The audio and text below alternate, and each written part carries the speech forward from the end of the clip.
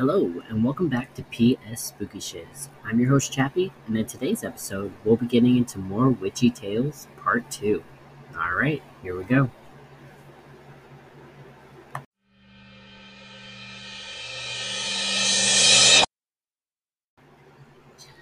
Alright, hopping into the Witchy stories today, we're going to start at girlmuseum.org. We will be discussing themes such as religious persecution, devil worship, and physical and sexual violence. The time of witch hunts were terrifying and violent, and the acts that witches were accused of and subjected to are particularly disturbing. Alright, with that being said, let's hop into the article. It's called Little Witches, A History of Girls and Witchcraft in Early Modern Times. Witch hunts occurred over centuries, and some of the most infamous historical events in Europe and North America. For hundreds of years, we've been captivated by the idea of female capable of magic. Perhaps surprisingly, girls figure prominently. They begin as victims, but morphed into accused witches. Why? What happened to turn young girls, sometimes very young girls, into being witches? Little Witches explores this question, looking specifically at witch hunts in history to find when girls were the center stage in the persecution of witches, and why they still are today. Notice a few things. First, the code states that a witch is a man. There's no indication that women were witches. Second, the code makes a distinction whether a spell is justified, meaning that witchcraft was likely seen as both good and bad. Kind of like punishment. Did the person deserve a spell being cast on them? Why did one person cast a spell on another? Finally, it codifies a punishment that would later be repeated by Europeans. An accused witch would be put into a river, and whether he drowned or not indicated his innocence. This left judgment entirely up to chance, absolving any living person from guilt. If the witch was guilty, he died. If he was innocent, he lived through his accuser would be executed to make false testimony. In effect, the judicial system had no role other than to witness guilt or innocence. Another problem is that historically, witch hunts are a very Western, European, and European American event. Witches have existed in many times and in many forms, but only in Europe and America do we find sustained historical witch hunting. While the practice later spread through colonization, it's important to remember that not all cultures condemn witches. For example, in Japan, witches are believed to have familiars, typically a fox, that grant them power through trickery or possession. In Korea, witches primarily rely on spells to influence others, while in Russia, a witch is more commonly called Baba Yaga or Babka, and seen as older wise woman. It was only upon the invasion of Christianity in Africa and Asia that local beliefs, also known as folk beliefs, came to be associated with devil worship. Little Witches focuses on European and European American witch hunts, as these sources are readily available to our team at the time of our writing. We also look at how European witch hunts spread through colonization and into the modern world, profoundly changing folk beliefs into instruments of subjugation. Finding girl witches. Beyond cultural affiliation, witch hunts are a difficult topic to study, especially when it comes to locating girls within the story. Notably, many witch hunts failed to record even basic biological or biographical information about accusers or accused. This reflected beliefs in women's inferiority, believing that only their name and marital status mattered in the court. Ages, place of residence, occupations, families, and personal religious beliefs often must be inferred from records or found through extensive genealogical and historical research. One of the biggest issues faced in studying girlhood is verifying the age of females that we study. Sometimes a specific age is recorded. Other time it is referred to by stating that a woman was young, or married, or old. We have to try to determine what contemporaries meant by those terms, based on average ages of marriage and death. Finally, more often than not, there simply isn't enough information available on the females in question. Male writers didn't see the importance in writing down women's lives, or even basic information. They were writing for themselves and for their time, not for those of us studying them hundreds of years later. To find girl-age witches, which we define as under 21 years of age, we have to take things with a grain of salt. There are records of early witch hunts where girl children were, or probably were, involved. 323 BCE. Theoris of Lemnos, who lived in Athens with her children, worked as a folk healer. In three surviving accounts, we know that someone accused Theoris of practicing magic and using her maidservant to traffic potions and incantations. Eventually, the maidservant informed authorities about Theoris's practices. Theoris was put on trial, convicted, and executed, along with her children. We don't know what crime was charged or why her children died with her. Magic was widely practiced in ancient Greece, but the use of potions or drugs to kill was criminal. It is possible that Theoris was making such drugs. 91 to 87 BCE. A 5-year-long witch hunt in China reshuffled political power and led to Confucianism becoming the dominant way of life. In 91 BCE, Emperor Wu had been ill for a long time. Thinking it the work of witches, Zhang Chong convinced the emperor to excavate imperial parks and palaces, searching for effigy dolls used to perform black magic, and thus cause his disease. Anyone accused of using the dolls was arrested, and tens of thousands were put to death, including the crown prince and ultimately Chong himself. The hunt murdered entire ruling families, leaving a power vacuum later filled by Confucians. Because entire families were involved, it is highly likely that young girls were accused of being witches and executed. 1429 CE. In Korea, Crown Princess Hui of the Indong Kim clan was accused of using witchcraft to gain her husband's love. Princess Hui cut her rival's shoes into pieces and burned them to ash, as well as drained the fluids from a snake and rubbed them on a cloth she wore. When her husband, the king, realized this, Hui was confined and questioned, and then banished from the royal family and court life. Hui's maid, Hocho, was executed for teaching Hui witchcraft. Princess Hui was believed to be 19 years old at the time of her banishment. The rise of modern witches. Until the late 1400s, witches seemed to be regional folk belief and community issue, not a widespread religious or social issue. What changed?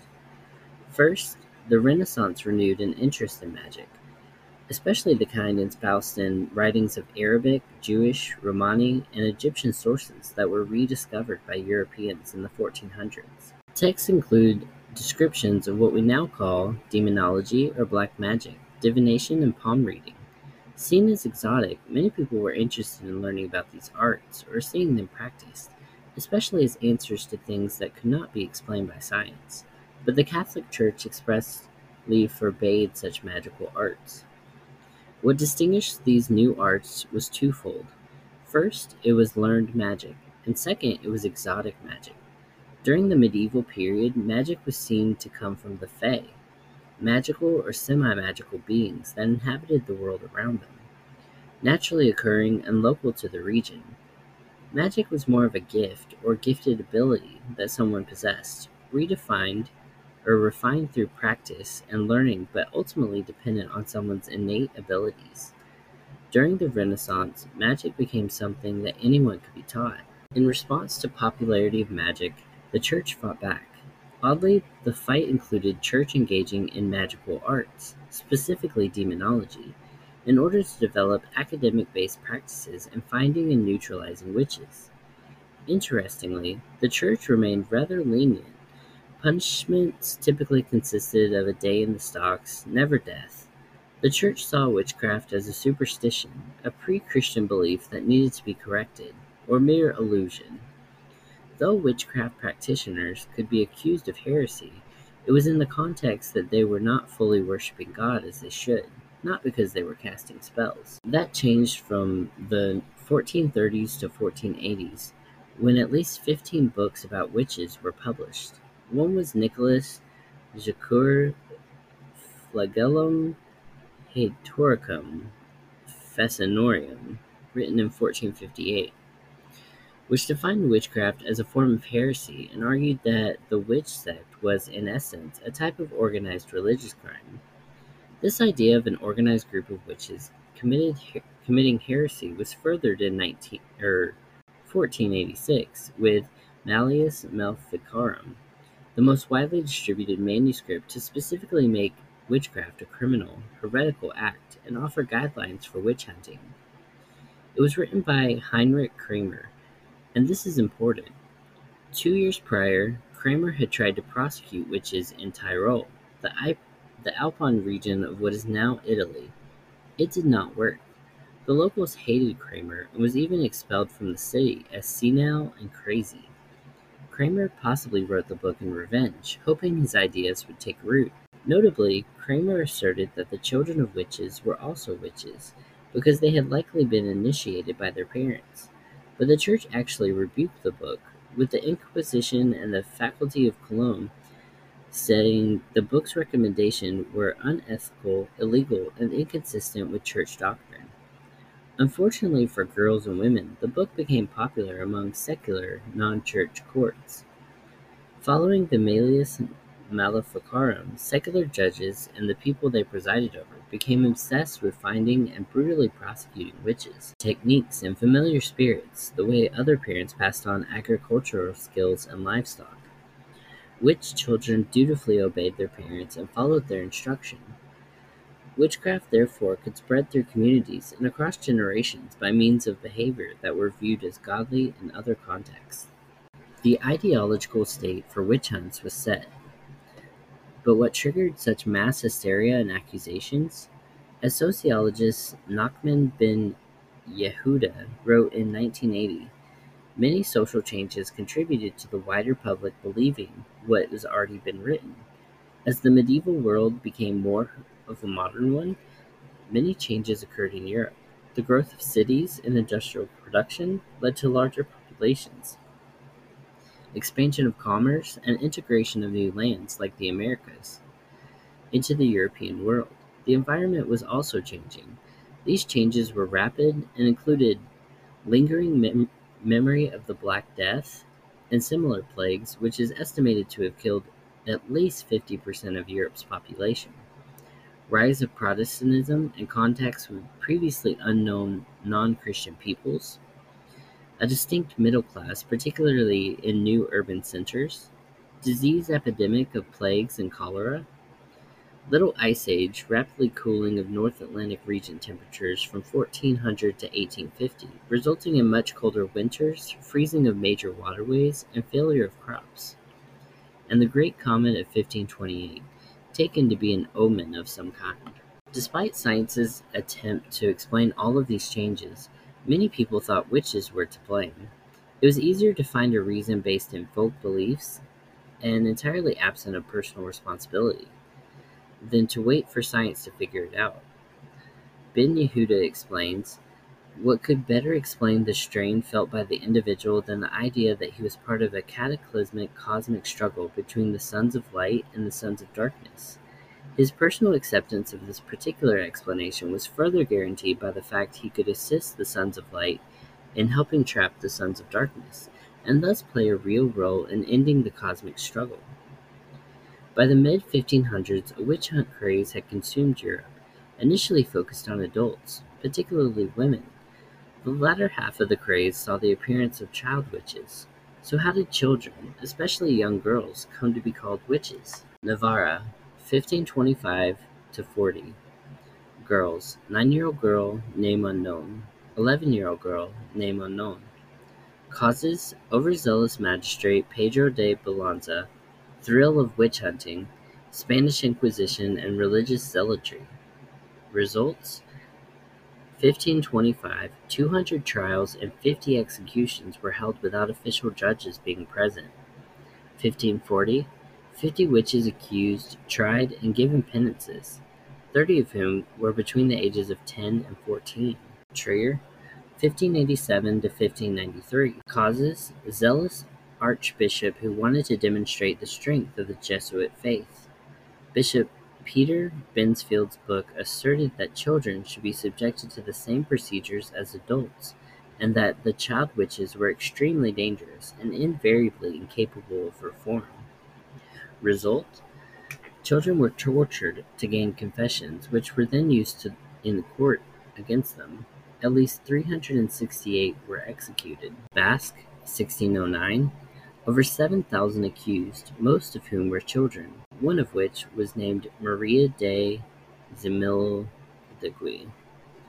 Causes: witch persecution in neighboring regions of France, migration to find work, an edict of faith charging every citizen to meet the Spanish Inquisition and report on suspicious acts under threat of excommunication. Result: two disease epidemics that killed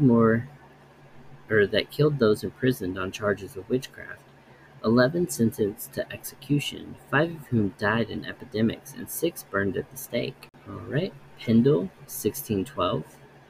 Causes: King James I, whose fear of witches created widespread paranoia, and whose publications advocating many witch-hunting techniques, mistaking medical emergency for witchcraft.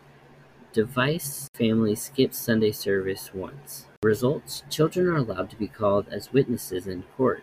Subsequent publications by court clerks elevate Pendle to status of case study of other witch hunts. We're going to take a quick break and then get right back into the articles.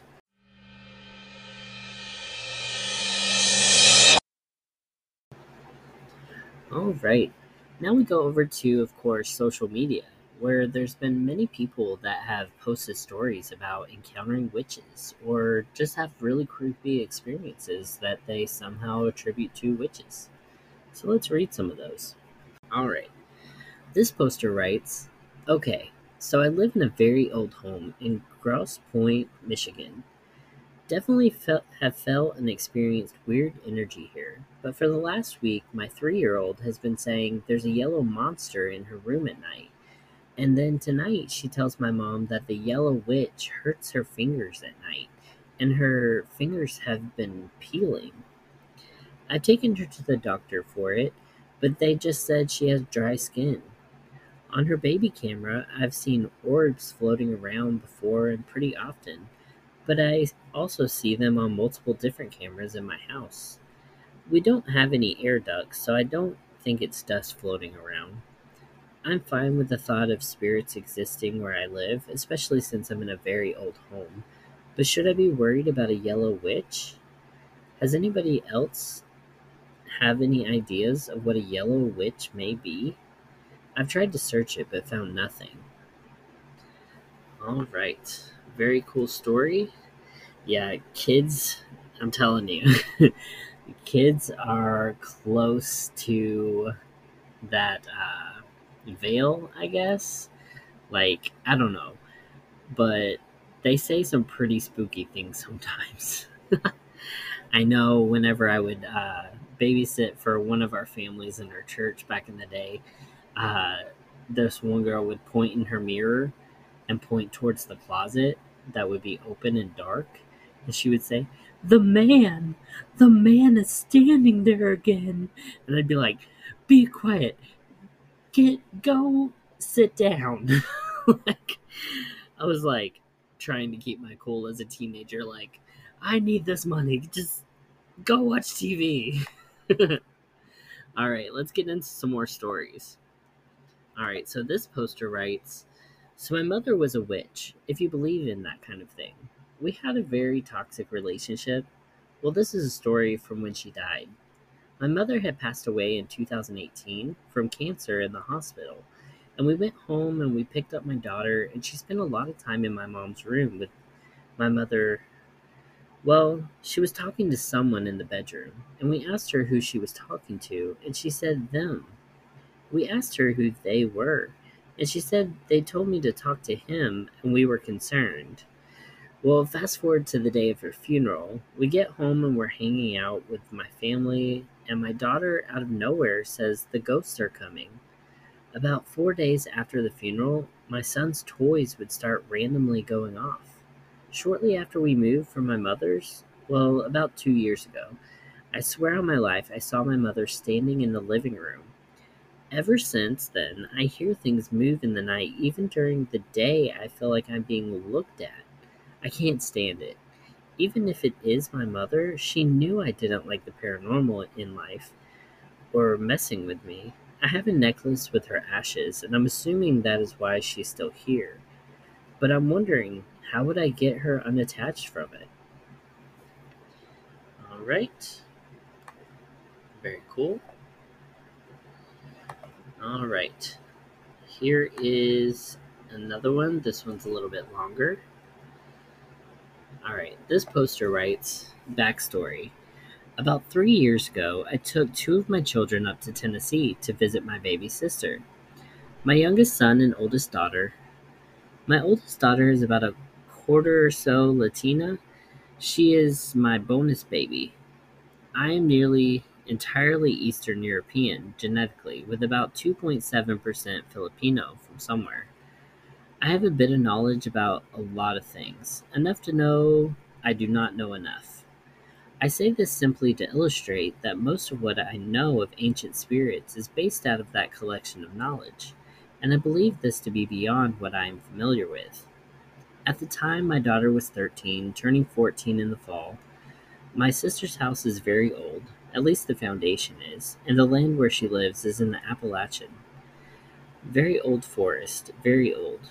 Ancient powers in the land, in the rocks all around. A very energetically charged area. My daughter is very sensitive to these energies. She has sight to see entities. Sometimes she has prophetic dreams. I do not discourage her from sharing her experiences with me, and I always believe what she or any of my children tell me when they have these types of experiences. One evening, my younger brother and I had gone outside to smoke, and because I had a very uneasy feeling that night, I was also anointing the house with Palo Santo. My son was asleep. He was about 3 at the time, and my daughter was sitting on the couch watching a cartoon. This is where I am a little lost. What she described to me was as follows. Sitting on the couch, looking at the TV, she can see into the next room where my son was sleeping. He was in the front room, just inside the front door, on an army cot. As she was looking into the darkened room, she saw, in her words, it was very tall, almost like it really shouldn't have been able to fit in the room. It was standing upright on two legs, but they were animal legs, like a goat or a deer. It was very long-limbed.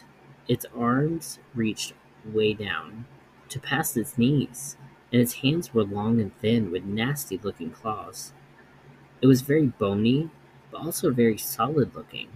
It had a human-looking torso, but was covered in long hair that looked matted and hung in clumps. She said it had no face. Oh my gosh, that's freaky.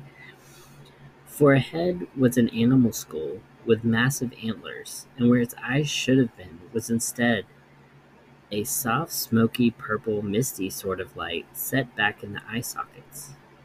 She said it stood over my sleeping son, just looking down at him, not moving, not really doing anything, just looking. She took a breath because she realized she had been holding her breath, and when she did, it turned to look at her. She didn't move a muscle, just stared back.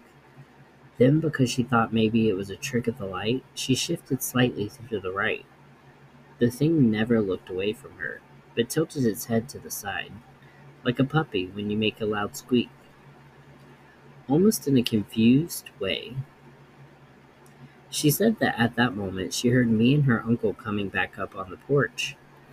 The thing looked over to the porch where we were coming, turned, and walked out of the living room. Like there was just no wall or anything. Just turned, began to walk, and was gone.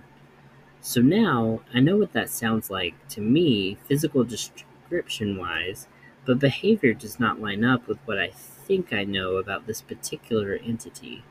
Again, most of my spiritual entity knowledge is based on European lore. I haven't spent much thought on experience since then. Occasionally, I remember and only have questions. However, more and more lately, I find thoughts of this encounter rattling around my mind. I do not bring it up to her. I do not want her to be afraid. We are all going back to spend a week there this summer, and while I am not fearful, I do feel like I don't have enough knowledge about this to feel prepared. For clarity's sake, she doesn't know what it seems she is describing is, and I did not tell her that could be what she saw. I told her it was probably just an ancient forest spirit. Again, because I do not want to frighten her, but I'm not 100% sure that's what it is.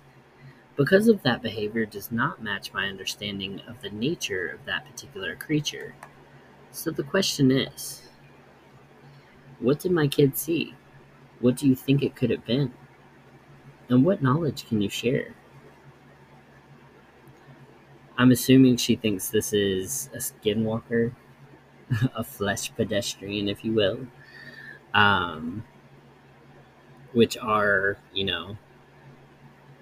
come from like Native American lore, like Navajo, um, where like a witch, you know, has to do a terrible deed like kill a family member or something like that in exchange for the ability to, shapeshift and turn themselves into whatever animal that they desire, kind of thing. But the Navajo always warn that you're not supposed to talk about such things lest you bring one upon yourself. So I'll leave that there. All right. Did you know that there's a witch house in Salem, Massachusetts? If you're someone that loves history, you can't miss putting the witch house in Salem, Massachusetts on your bucket list. Even though Salem is famous for the Salem witch trials, this town's direct ties to that period of time are somewhat scarce today. But the witch house in Salem is a building that has direct ties to the Salem witch trials, something that no other building still standing can claim. This house was home to Jonathan Corwin, the judge that was presiding over Salem during the witch trials. Because this house saw such a dark period in history, it's no surprise many visitors claim that it's haunted today. Alright, here's another post. Not my story, but found on the web. This particular folklore is considered widespread to many countries around the world, touching nearly every continent. Most commonly known as a witch, this entity takes on many different forms according to the legend's origin country.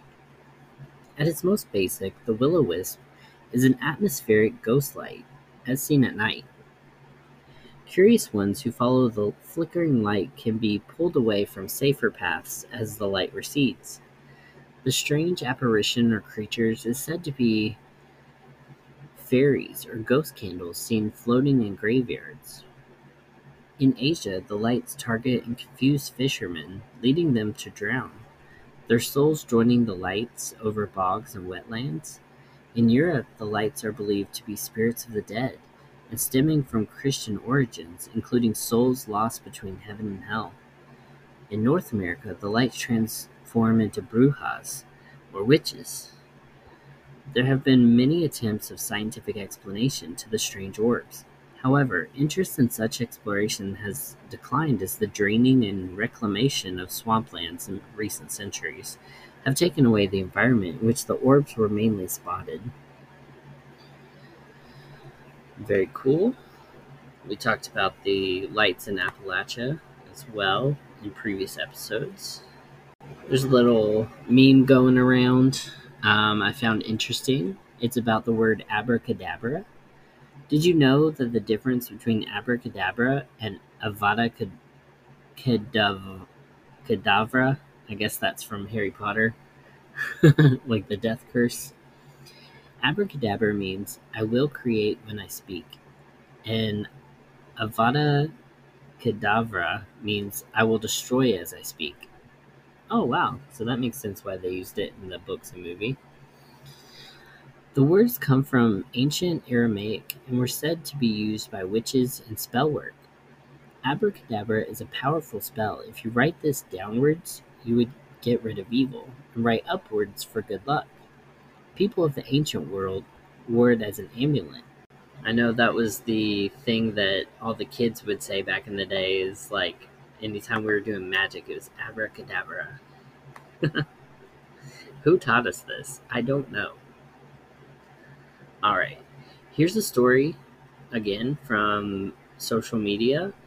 It looks like it's from a group called G Nightmares, and it's called Trapped in the Witch's Lair.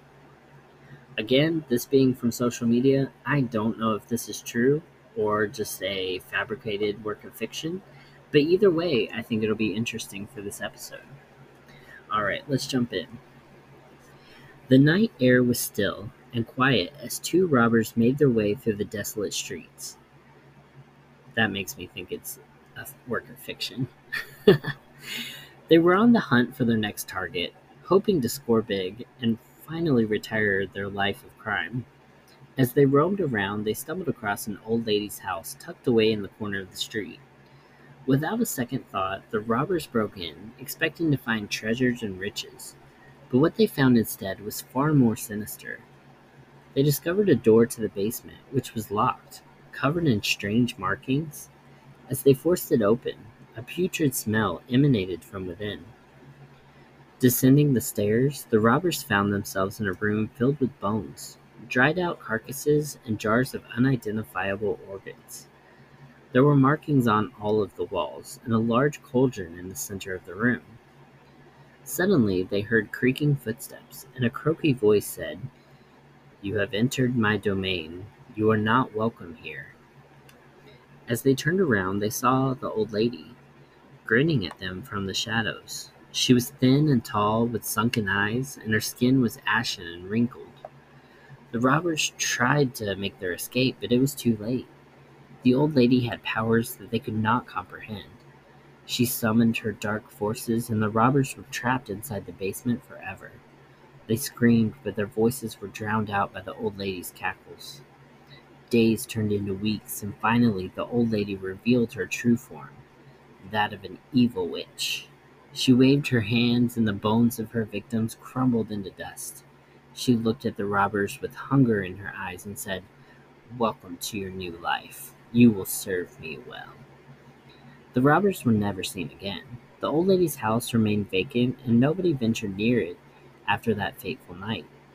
The robbers' family searched for them, but they were never found. They became another set of bones in the old lady's cursed basement. And with each passing year, the witch grew stronger, feeding off the life essence of her victims, waiting for the next prey to enter her domain. Classic Wicked Witch story. Alright, let's see. Came across some witchy explanations. This one is about cleansing and interpretation, a guide to spiritual cleansing and symbolism. In recent years, a practice called egg cleansing ritual has gained popularity in online witchcraft community. One might think this is a new, modern practice, but in reality, the egg cleanse dates back centuries, and its origins are spread out across cultures. Eggs are a powerful tool in any witch's or magical practitioner's repertoire. Here I will teach you why eggs are a potent ingredient in removing negative energy, plus how to do an egg cleansing ritual and how to read the egg afterwards. First, why are egg cleansings a thing? I'm one that believes certain practices of our ancestors are passed down over generations, and certain practices are just ingrained in our DNA and spiritual memory. Either way, we will have our ancestors to thank for this powerful ritual. One such ritual is called the egg cleanse. We all know how important it is to cleanse yourself and your space regularly, but why is an egg used as a purifying tool? Egg magic and umancy? I don't know if I'm saying that right. First, we have to look at the magic of the egg itself. Typically, we say eggs. We're most likely referring to a chicken egg. But there are eggs from other animals that can be used in magic and cleansing rituals. However, we recommend sticking to the chicken variety. And here's why. The chicken in and of itself has a God-given ability to keep evil at bay. Many cultures and traditions believe chickens scratch away evil spirits and scare any that are near. So yes, it is good luck and a great natural warding device to have chickens in your yard or on your property. Now eggs. They equal protection. That being said, eggs by default are also protective. But think of their actual physical makeup. The egg yolk, the whites, are contained in a hard protective shell. Egg magic is both protective and can be used to increase fertility. Eggs also have a long history of being used in folk magic, from various traditions including African, diasporic, Mesoamerican, Romani, German folk magic, powwow, and were even used by the ancient Greeks, Romans, and Celtic Druids. Now, Umancy. Eggs. Umancy is a form of ancient divination in which the individual reads eggs as messages from the gods. There were various ways of doing this, including cracking an egg into water and reading the pattern of whites in the yolk. Some people read the lines, cracks, and color of the eggshells.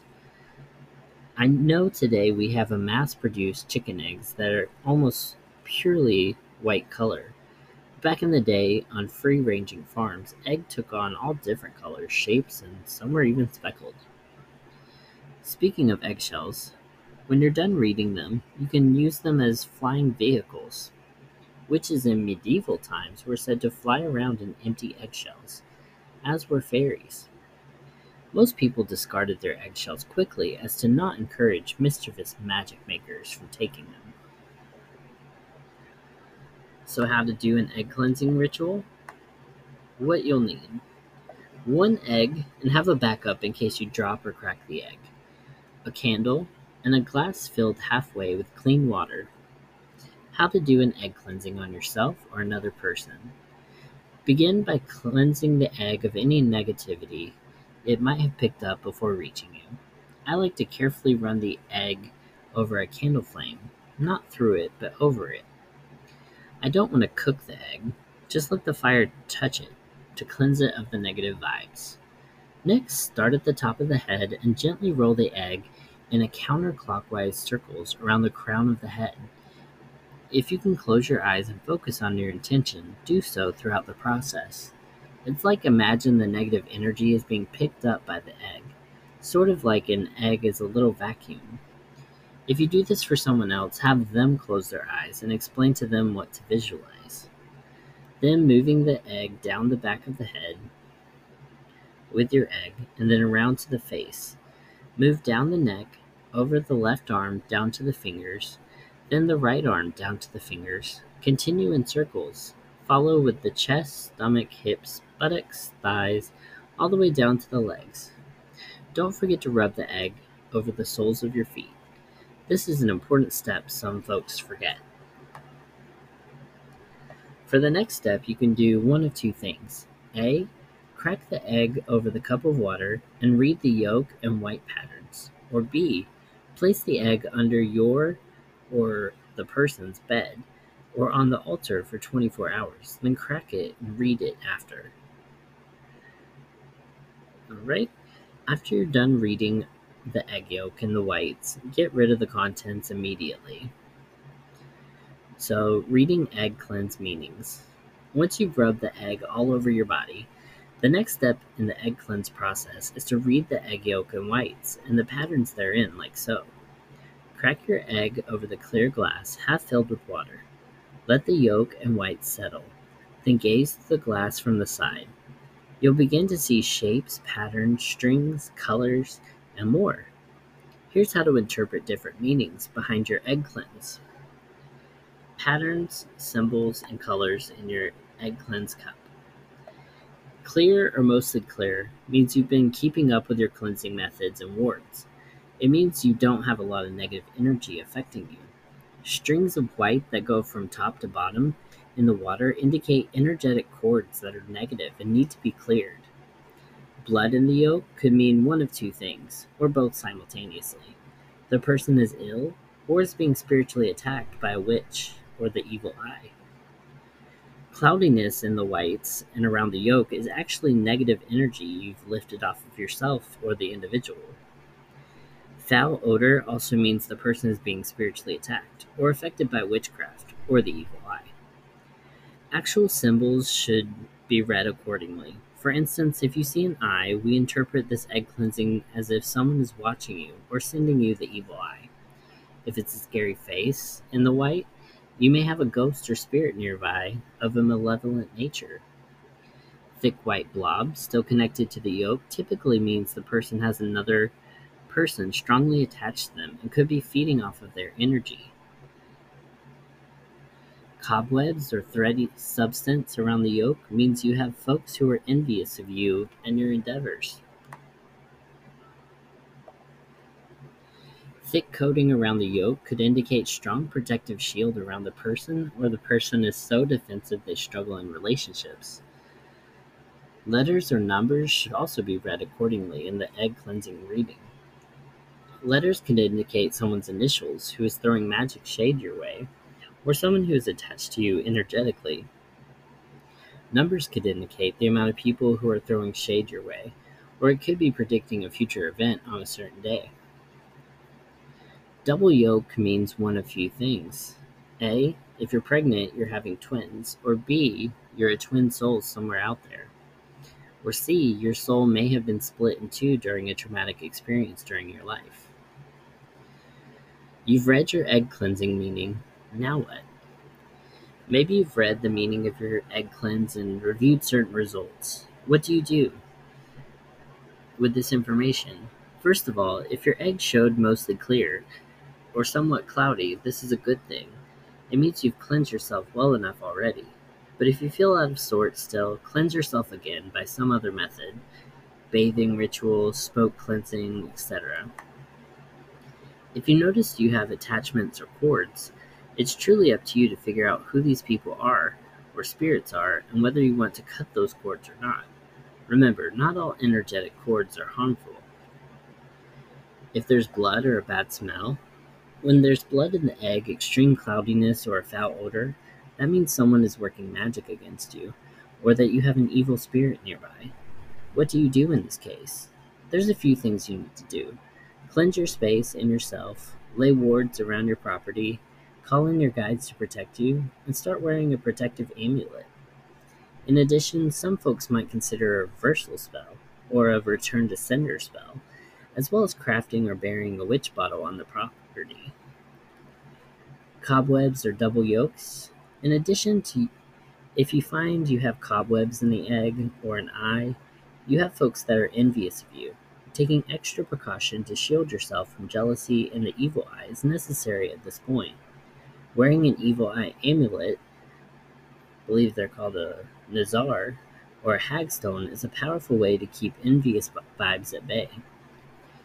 As far as double yolks after an egg cleanse, this is typically interpreted in different ways depending on the person's situation.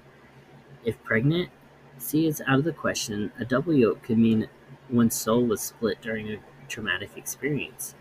If this is the case, a shaman would be the best paid the person for soul retrieval. Alright, I know that was a little long, but pretty cool. Pretty cool article. Alright, another post says, I've intended to tackle the word witch in the guide sections to clear up the misunderstanding many people have. I intend to approach this with the history of this word. Exodus 22:18, Thou shalt not suffer a witch to live. In 1611, the King James Bible was translated into English. The word translated from poisoner to witch was applied to the healers, the herbalists, and the wise women as a derogatory word. This was a time when the witch hunts were happening and many innocents suffered. Later practitioners began to adopt the term for themselves. Thou shalt not suffer a poisoner to live is not as catchy as thou shalt not suffer a witch to live, apparently.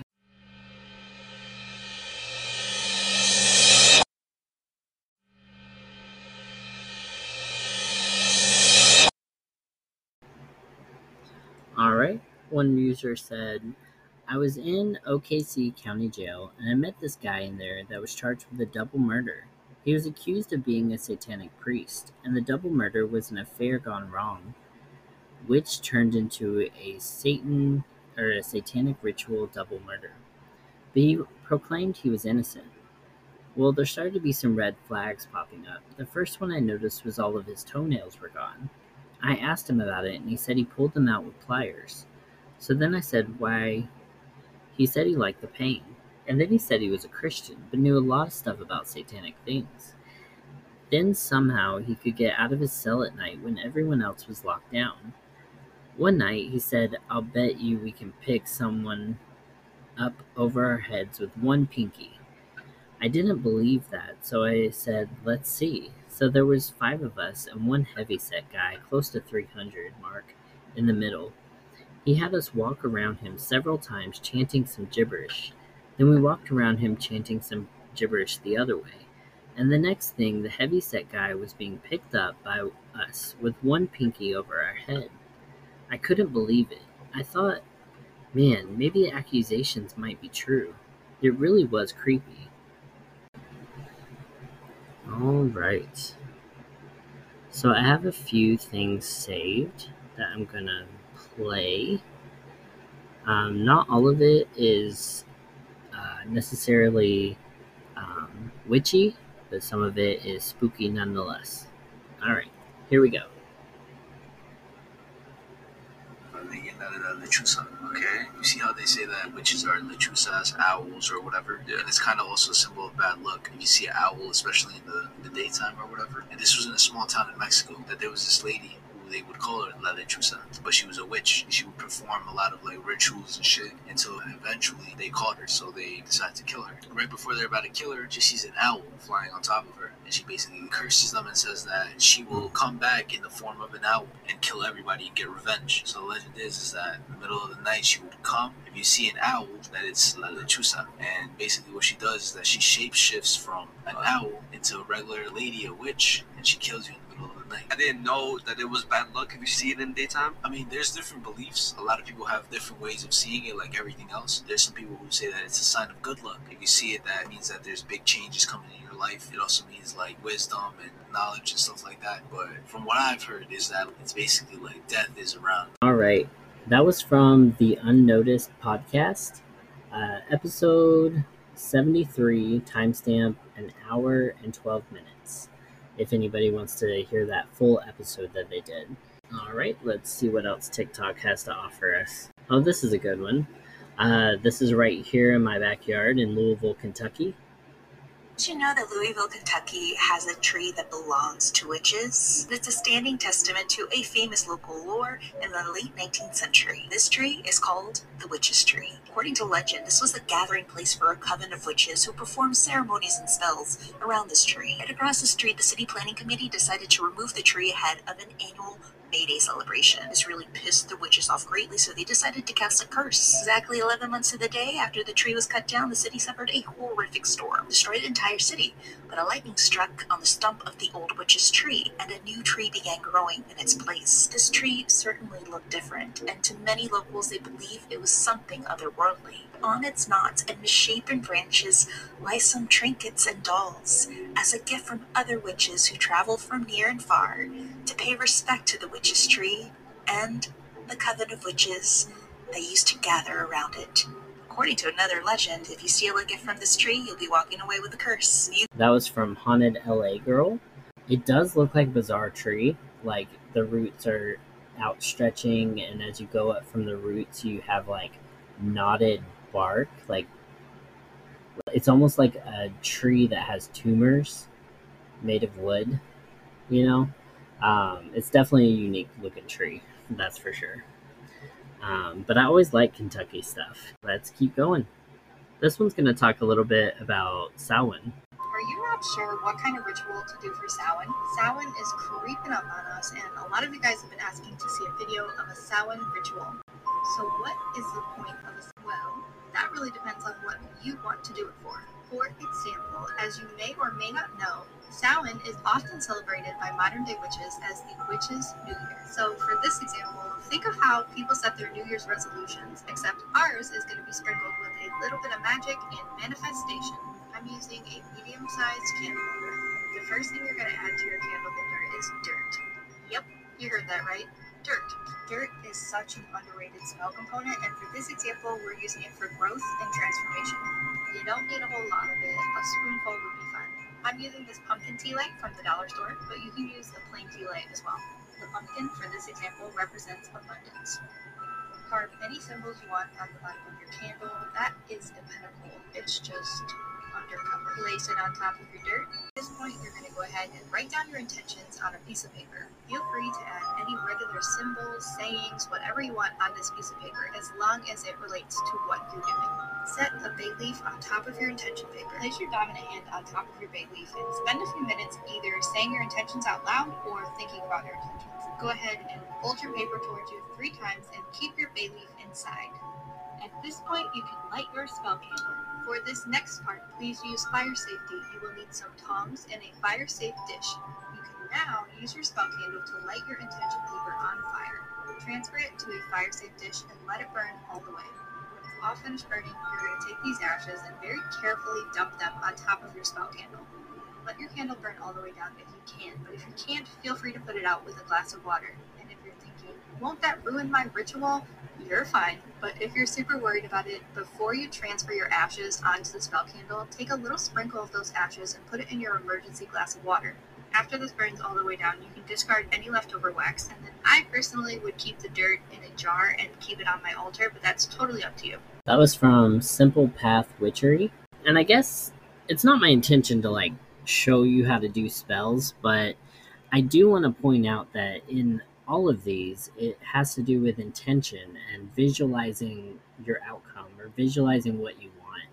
And in that way, just like I said in the other episode, it's like a prayer or a manifestation, or it's a hope, but it's like you're actively trying to use your intention and your will to shape your outcomes. Like, for example, with Samhain, it's like the witch's new year. And what do we do at New Year? We set our intentions for the coming year. So I think it's really cool that, on Samhain, they kind of focus on intention and what they want to see come about. I do have another video on Samhain, but it's like how it relates to Halloween. Why do we decorate with black and orange on Halloween? In order to understand why black and orange became the colors of Halloween, we once again need to look back to Halloween's Celtic progenitor, Samhain. Let's tackle black first. Turns out black wasn't associated with Samhain because it's the color of spookiness, but because it's the color of death and mourning. And what is Samhain if not a celebration of death? The festival is centered around the dead who have passed on to the Celtic otherworld, but who might make an appearance on the evening of October 31st, as well as the figurative death of the sun as winter approaches. As Whiskey Stevens, author of the book Rise of the Witch, told Reader's Digest, quote, "Black is a representation of the dark months that come with winter." End quote. So what about orange? It's gotta be the pumpkins, right? Making jack-o'-lanterns, after all, has been a Samhain tradition for centuries. But remember, Celtic peoples originally used root vegetables for making jack-o'-lanterns. Pumpkin carving came later, and by then orange had already been well established as a color of Halloween. What gives? Here's a clue. Go rub 2 sticks together. While the term Samhain is used primarily to describe the frightening and fire-filled pastoral festival as it was celebrated in pre-Christian Ireland, the roots of said festival potentially date back not only to much earlier, but also back to the European continent. According to researcher Joseph Monar, archaeological evidence, including the Caligny calendar, which was dated to the 2nd century CE, suggests that the Celts of ancient Gaul celebrated their new year at the end of summer. Indeed, the first month of the Gaulish New Year was called Samonios in the Gallic language, derived from the root samo, meaning summer, leading some scholars to believe that the Irish Samhain is rooted in the same tradition. It's also telling that just about every region settled by, or at least heavily influenced by, the Celts would come to celebrate a version of what appears to be the same holiday on October 31st/November 1st. Starting with the Goidelic or Gaelic-speaking Celtic countries, we of course have Samhain in Ireland, but also Samhain in Scotland and Hoptu Na in the Isle of Man, though the proper Manx term for the festival is Wee Honey, which make well, the festival is infamous for its associations with death and evil and fire, and according to author and librarian Ruth Edmund Kelly's The Book of Halloween, said associations have everything to do with the changing of the seasons, and more specifically, the suffering of the sun. And I quote, "On November 1st was Samhain, summer's end. The year was over, and the sun's life of a year was done. The Celts thought that at this time the sun fell victim for 6 months to the powers of winter darkness. From the idea that the sun suffered from his enemies on this day grew the association of Samhain with death. Author Clement A. Miles reiterates Kelly's Summers End etymology of Samhain in his book Christmas in Ritual and Tradition, Christian and Pagan, while also offering an alternative, assembly. If accurate, the assembly interpretation may harken back to Samhain's origins as a harvest or pastoral festival. Rather than being a morbid affair, perhaps those first Samhains were about people coming together and sharing their recently harvested crops and celebrating the return of their livestock, which would have just completed. The festival is famous. He's clad in white. Interestingly, amongst the Brythonic or Brittonic-speaking Celtic countries, the October 31st/November 1st festival is referred to not as Summer's End, but as the Calends of Winter, Calends being a fancy word for the first day of. Thus, in Wales, the Samhain equivalent festival is Calan Gaeth, in Cornwall it's Calan Gaeaf, and in Brittany it's Calan Gaeaf. Semantics aside, summer's end, winter's beginning, it meant the same thing to the ancient Celts who only observed the 2 seasons, winter and summer. The Britons celebrated their October 31st/November 1st festivals much in the same manner as the Gaels. Death was the central theme. Ceremonial fires were lit to guard against the coming darkness of winter. Tasty treats and adult beverages were consumed. We find traces of this same Celtic tradition in Portugal, Galicia, Asturias, Cantabria, Catalonia, and other regions of the Iberian Peninsula, which is especially interesting because according to Irish mythology, the Gaels, aka the Milesians, are said to have invaded Ireland by way of Spain. We find the ubiquity of Samhain and its equivalents in Atlantic Europe no doubt caught the attention of the Catholic Church. So much so that in 835 CE, Pope Gregory III decided to reschedule the Christian holiday All Saints' Day so that it coincided with Samhain. Up until that point, All Saints' Day, known variously as All Hallows' Day, Hallow Mass, Feast of All Saints, Feast of All Hallows, and Solemnity of All Saints, was held in May. First celebrated in 609 CE, it was originally intended to honor the Virgin Mary and Christian martyrs, but when Pope Gregory III changed the date to November 1st, he also expanded the holiday to include the commemoration of All Saints. This was likely an attempt by the Church to harness and redirect some of that thinking about dead people energy Samhain had already generated. More on that later. Now, it's easy to look back and say that Christianization was effective. After all Hallows Eve, or Halloween, is now the dominant October 31st holiday in the Western world, not Samhain. But upon further reflection, Halloween has become so secularized as to have lost most of, if not all of, its Christian underpinnings. And why do we bob for apples on Halloween? Nothing says Halloween fun quite like plunging your face into a bucket of water in the hopes of getting an apple wedged between your teeth like you're some kind of prized pig preparing yourself for a roast. I mean, seriously, where the heck did this bizarre semi-aquatic autumnal custom come from? Go back a couple of centuries, and you might have witnessed courtly lords and ladies bobbing for apples in an effort to foretell their romantic futures. In Britain, a common version of the game was to have each floating apple correspond to a potential mate. Young women would take turns aiming their chompers at the apples named for the young men they fancied. Get the apple on the first try, and the relationship was bound to blossom. Get it on the second try, and sparks would fly at first, but then the relationship would fizzle. Get it on the third try, and the poor young lady might as well spit it up. The relationship just wasn't meant to be. In Ireland, a variation of apple bobbing called snap apple is the more common form of fruit-based merrymaking. Clearly, bobbing for apples and snap apple were once courtship rituals. Welcome back to Witchcraft Horror Stories, and I'm going to tell a horror story of a love spell gone wrong while I do a love spell. So when I was very young, I decided to do a love spell on somebody I shouldn't have done it on without any divination. And the love spell worked to a degree. The person became absolutely stalker obsessed with me, and I realized they were not the person for me, so I broke up with them. He became so obsessed that it was literally actually terrifying. He slashed my tires on my car at one point so that I couldn't go on dates with anybody else. He would show up at my work and just sit in the parking lot, and my grandma wouldn't help me undo it. So it took a lot of work to figure out how to undo, and I actually had to petition our ancestors to... Welcome back to Witchcraft Horror. Alright, that was from Coco. Hi guys, so today I'm going to bring you guys a story about how I almost got kidnapped by witches. If you're Mexican, you do believe in a lot of this. If you're not, I'm so sorry, but if you want to stick around to the video, you can. Well, anyways, so let's start. I was born and I was literally like 3 days old. This is what my mom told me. And, my grandma had two ladies over at her house, and she came out of her house to greet them because they lived, like, my grandma's house was here, and my mom's house was across the street. So we share backyards together. So basically, my mom ended up coming out to greet them, right? And when she did, the ladies looked at my mom and said, "You need to go back inside." And my mom was like, "What?" And she said, "Yeah, tonight when you go to bed, you're gonna hear a lot of weird things. Like, no matter what, don't come out." That's what my grandma's friends told her. And my mom was just so confused. Well, anyways, my mom went to bed, like I said, and basically my mom said that she turned off all the lights and she was trying to put me to sleep. And out of nowhere, you could hear like somebody was walking across the roof. And she said that you could hear somebody like dragging like chains, and you could hear like stomps. And my mom was just like, at that point I realized like something was going on. And she said she got really scared, but then she was like, "You know what, I'm gonna start praying." And she said they bothered her all night from 12 in the morning all the way to like 5 in the morning. And she said once the sun came out, they left. Basically what ended up happening is my mom later, like 2 days later, ended up seeing the two ladies that were at my grandma's house.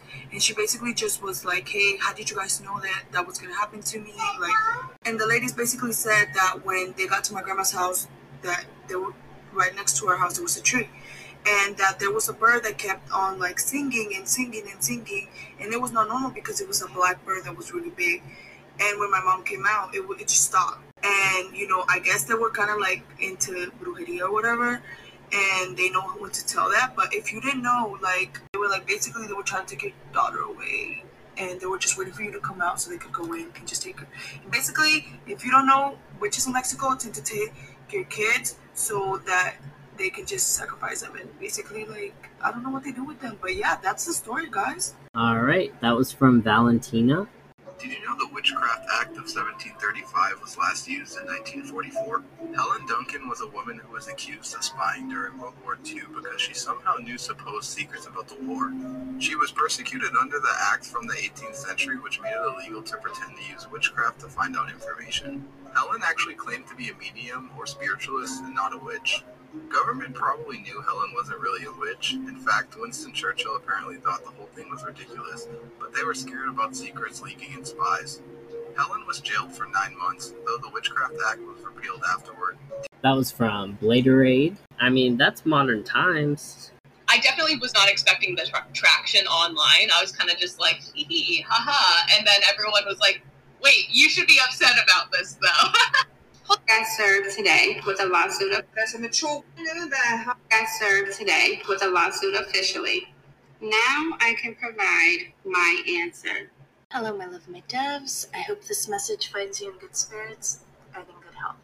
So we're going to have a little conversation on witch history because this still technically affects us a little bit today. This particular person is still alive in our lifetime. Yay! It says, on this day in 1975, Zuzana Budapest became the last person in the United States to be arrested and tried for witchcraft. She was arrested and convicted of the crime of reading tarot cards to an undercover officer in California. She may have lost the trial, but she won the issue. The statute against psychics was struck down 9 years later through her efforts. She goes by Z Budapest, her pen name. She became the last person in the United States to be arrested and tried for witchcraft here in California. I definitely was not expecting the traction. Hey, really big, super important thing for pagan business owners in Pennsylvania. Guess who had the cops called on them in, the year of their Lord, 2023, for practicing witchcraft and reading tarot in my shop, which is one of 4 in my small town. People with no time on their hands really want to come out and say I'm like scamming people when there are actual scammers on Instagram doing that. Are you serious? The best part is the person, they didn't even call the fucking cops. It was the police chief himself who saw an article written about what great things my store was doing for our downtown area, like cleaning up trash and building a community. But no, now I get to go deal with a law that has been on the books since the 18 fucking hundreds.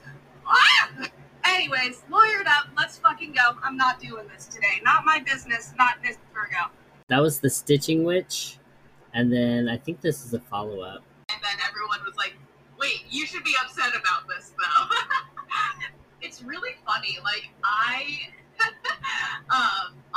on Monday, before all of this happened, I was, like, freaking out because I was like, I am going to have to live on ramen and peanut butter and jelly for the next month so I can afford rent.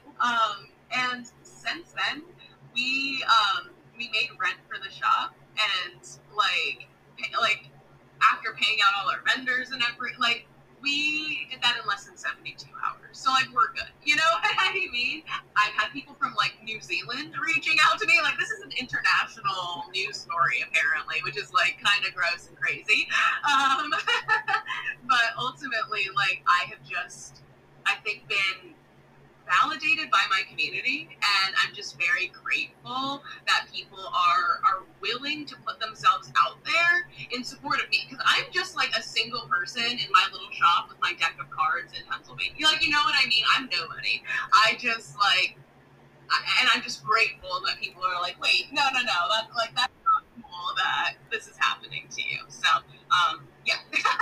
All right, and that update was from the Keystone newsroom. All right, and for her doing witchcraft, I can't believe that's even a possibility in 2023. But it just shows you kind of that it's still going on.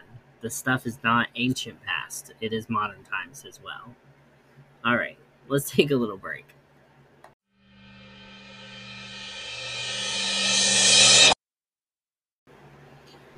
Alright, we're jumping over to ballyahoo.com, where they have an article about the truth about the witch of Ballyahoo. It begins, "Hi, I'm Lucy. Welcome to Ballyahoo. This is where I write about my adventures as I search for the witch of Ballyahoo. If you've been here before, you will already know that I suspect that a woman called Biddy is really a witch, and that I've been following her to find the truth. Last week I followed Biddy into a very wild and rocky meadow, and then I watched as she climbed up some very strange steps. Steps that seemingly lead absolutely nowhere. When she got to the top of the steps, I was about to take a picture of her when she turned around, looked me in the eye, and said in a very loud voice, 'What in the name of the banshee from Ballyahoo Bog are you following me for, young one?'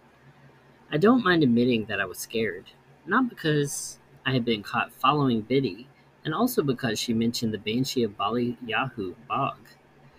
Nobody from Ballyahoo, in fact, nobody in their right mind would ever say the words banshee of Ballyahoo Bog out loud. Nobody. The bog of Ballyahoo is a very dark place, even in the daytime, and when the mist comes rolling down the hills, it's a very scary place, with very scary stories to match. You see, it is supposed to have a secret that's been buried in the darkness of Ballyahoo Bog for a very long time. Rumor has it that the secret is about the banshee. She's not an ordinary banshee, they are scary enough, but the banshee of Ballyahoo Bog is very different from the ordinary banshee. The banshee of Ballyahoo Bog is the most beautiful, the most powerful, and above all, the most scary of all banshees in Ireland. Oh, and by the way, there's an awful lot of banshees in Ireland because we have an awful lot of bogs. We have an awful lot of bogs because we have an awful lot of rain. Some say when it rains in Ballyahoo, it's the banshee crying. The banshee of Ballyahoo Bog is sad. Something happened long ago to make her that way. She is also very shy. She's shy that she doesn't like anyone talking about her or even mentioning her name. If she hears anyone mentioning her in any way at all, even just to say that she's a lovely banshee, she will cast her eyes upward until the lovely clear white around the blue of her eyes turns blood red. Then she will stare at the sky until it turns the color of the darkest bog oak, and then, if she's really annoyed, she will turn the clouds so red it's as if the sky is on fire. After that, she will rise from the bog on a swirling cloud of mist with her hands dripping with blood. She will set off to find whoever it was that was talking about her. If a banshee comes for you, it will be your blood that's going to be dripping from her hands, and that also means you're going to die, sooner or later. Maybe sooner, maybe later. But you will definitely die, and you will probably be screaming. So you can see why nobody mentions the banshee. Even my mother never mentions the banshee of Ballyahoo Bog, except in the slightest of whispers. Yet here was Biddy, not only mentioning the banshee of Ballyahoo Bog, but she was mentioning it in a loud voice. A very loud voice. So now that you know all of this, you will understand why I was so scared. I nearly turned and ran, but I couldn't run. You see, there was one thing stopping me. I couldn't move. Not an inch, not even a half an inch. My feet were stuck to the stop. My feet were stuck to the top of the steps. It was like some invisible glue had stuck them firmly to the ground. I tried desperately to lift my feet one at a time, but it was no good. As soon as I managed to unstick one foot, the other one got even more stuck. I tried jumping in the air to set myself free, but it made it even worse. I got more desperate by the second, and all Biddy did was watch me, and it seemed to me that there was even a hint of a smile as she watched. As soon as I was exhausted, I had goose pimples everywhere, and my arms and legs were shaking. I had no choice but to stop trying to free myself. Biddy smiled and then spoke in a quiet voice this time. "Stop it, Lucy. You can't get away. You followed me here for some reason. So now, here's your opportunity to tell me what you want." "Please, Biddy, I'm sorry I followed you. Just let me go, please," I said. She laughed. "Of course I'll let you go. What on earth do you think I would want with you? Just tell me why you've been following me, and don't tell me any porkies. I know you've been following me for some time, so just tell me why and I'll let you go." I felt stupid. How could I tell her to her face that I thought she might be a witch? Even an ordinary woman would go mad if someone said they were like a witch, and there's no telling what an actual witch might do. "I'm carrying out an investigation," I said. "What investigation?" she asked. I wasn't going to tell her, but her eyes looked straight into mine. It felt like she could see right through me, past the fields behind me, through the witchy woods, around the rivers, across the seas, straight through the mountains of County Clare, and back again. I was trying to find out if there were any witches in Ballyahoo. "And what put that idea in your head?" she asked. "I overheard a man or a mad one saying it," I answered. "A mad one? Sure, Ballyahoo's full of mad ones. Which mad one? Oh, never mind. I can guess which mad one told you I was a witch." Then she laughed. Not a mad witch's cackle, but a crinkly little laugh. Quite a nice laugh, really. Still, I kept my mouth shut. I knew enough about mad ones not to tell tales on them. The last thing I wanted was to be stuck in the middle of a raging feud between Maggie Minicat and Biddy, whether she was a witch or not. "Don't worry, Lucy, you needn't say any more. Just tell me this much. Are you afraid of witches?" "I am." "Why?" "In case they put me under a spell and turn me into a frog." "A frog? Why on earth would I want to turn you into a frog? Have you ever done anything wrong?" I had to think about that. I must admit, I don't always do my homework, and then when I should. Sometimes I tell my mother I've done it so I can carry on doing what I want. Sometimes I turn my bedroom light off and then get my torch out to read when I'm supposed to be asleep. I also played a few tricks on Jerry Mack, but then we all do that. You see, he is the laziest and easiest boy in Ballyahoo to mess with. All he wants to do is swing back and forth on his gate. He likes calling people names as well. One day he called me Lucy the Looper when I went past him. It was like the 50th time he called me that, and I had enough. So that night, I borrowed a screwdriver from my mom's toolbox and waited for Jerry's mom to call him in for dinner. As soon as she called him, he ran like a hare. I would have to run in too. They were having sausage and mash. I could smell it from where I was hiding behind the bush. As soon as he went in, I unscrewed the gate. I knew what to do because I watched my mother fix our gate, so I just did the opposite. It was so funny when he climbed on his gate the next day and he fell flat on the ground with the gate on his back, and no matter how much he wriggled, he couldn't get up. I helped him up eventually, but only after he apologized several times. I suppose I'd done loads of wrong things like that, but none of the wrong things I'd done were all that terrible. Not really. But I was no saint either. I had gotten quite lost in my thoughts about the things I had done wrong that I almost forgot about Biddy, but she hadn't gone away. She was right in front of me, waiting for me to answer her question. So, Lucy, have you ever done anything wrong? I nodded, but was about to tell her about my wrongdoings when she put her hand up and stopped me. That's good, she said. Very, very good. Well, I wasn't expecting that. Normally, when you tell adults that you've done something wrong, they tell you not to do it again. But all Biddy did was grin. Nothing too terrible about that, and the good thing is you were going to tell me the truth. I can see no need to turn you into a frog, can you? No, I gulped. Right then. So why don't you stop all this rubbish about witches and frogs and let me tell you what we witches really do? We? So she was admitting she was a witch? Yes, Lucy, I am. Wait a minute. I didn't say that out loud, I thought. She must have read my thoughts. I did. I don't only read your thoughts, I made sure you couldn't get away by gluing your feet to the ground with my magic steps. Why?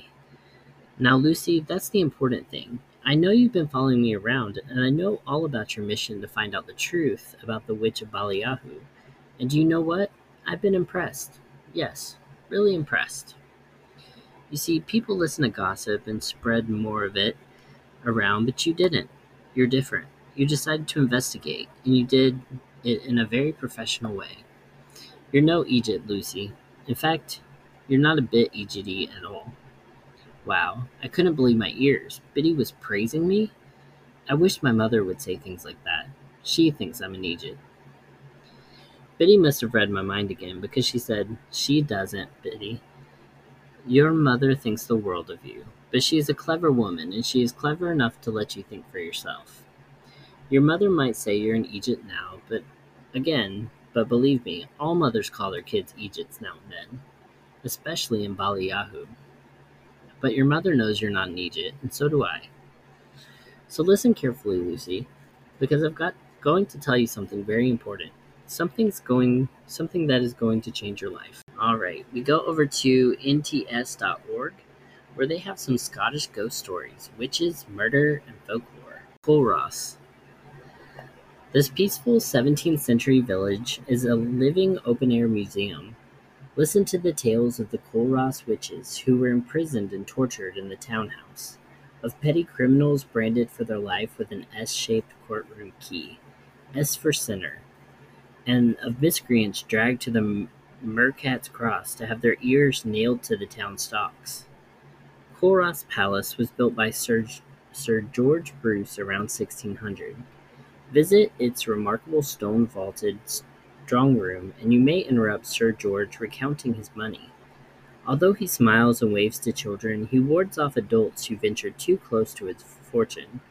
You may also encounter a young and elegantly dressed Mary Erskine, holding a bouquet of lavender as she admires the palace garden.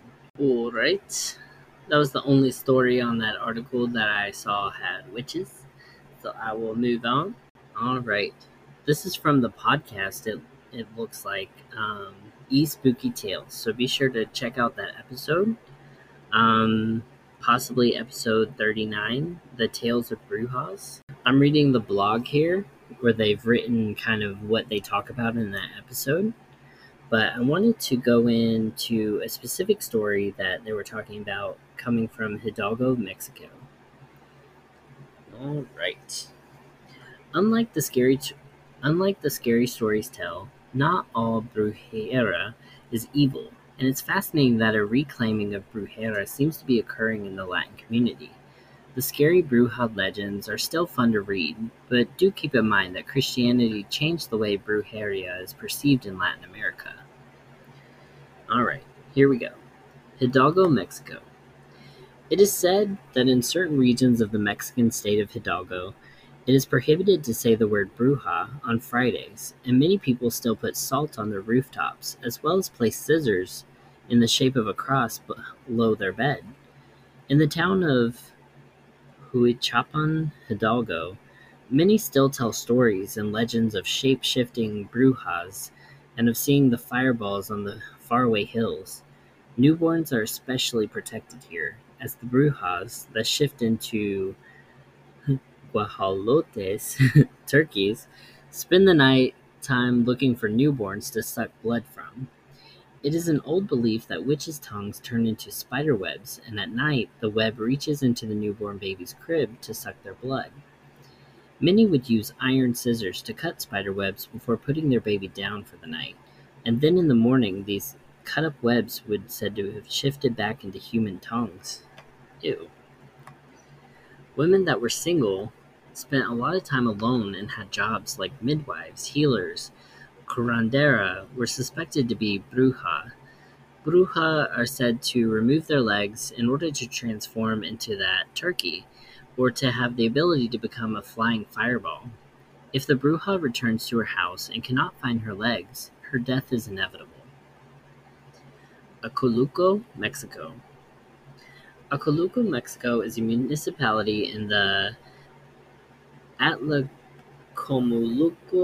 region of the state of Mexico. Aculco is said to be a very cold place, as well as the place full of legends. One of these legends is called La Bruja, or the Witch. Many years ago, there was a beautiful young woman with long black hair and golden skin. All the young men loved her, but the elders all warned them to stay away from her, for her family practiced black magic, and she was a bruja. Despite her beauty, no one was willing to marry her and grant her her biggest wish, to be a mother. The years went by, and she was still alone. Eventually, she was too old for her dream, and she grew resentful. She became full of hate and set on vengeance, and was said to have made a deal with the devil. Soon after this, a child was missing in Acapulco, then another, then a third. The townspeople immediately suspected the bruja, and they all marched to her house, pitchforks in hand. They were ready to burn her alive and decided to knock her door down. But at that moment, extreme coldness and fog surrounded them. Then a loud voice boomed from the giant tree next to her house. The voice said terrible things and then told them she was one they called Bruja, as she took the children as revenge. The men in the crowd rushed the tree with an axe, but then the cries of children were heard. The Bruja began laughing, then told them the souls of the children were trapped in the tree too. The mother of the children begged the man not to tear down the tree. To this day, the tree remains, and they said if you stab the tree with a knife, the tree will bleed, and the crying of children can be heard, along with the laughter of the Bruja. This is a story from Reddit that was submitted by Fluffy Sam as a comment to a post.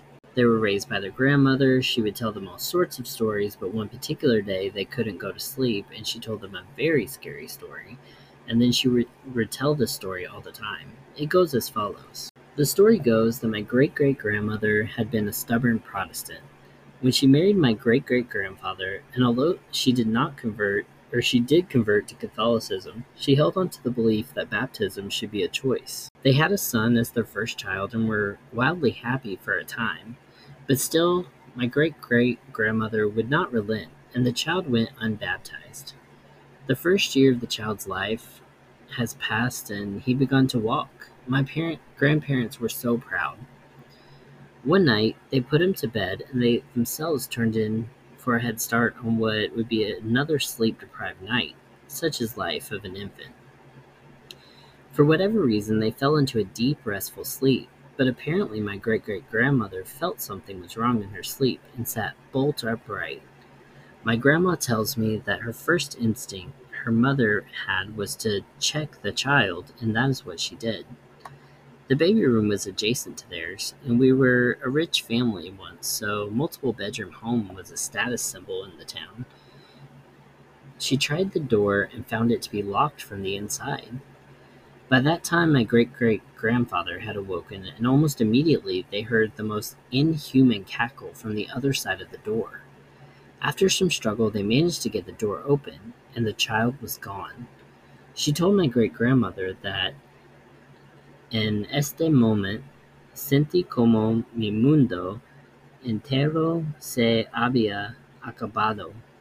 Roughly translated, she said she felt like her world had ended.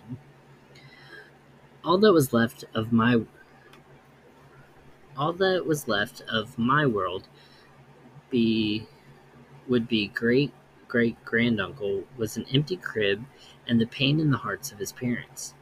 Fast forward around 100 years, I'm born, the firstborn son of my generation, the eldest of all the grandchildren, like the child would have been.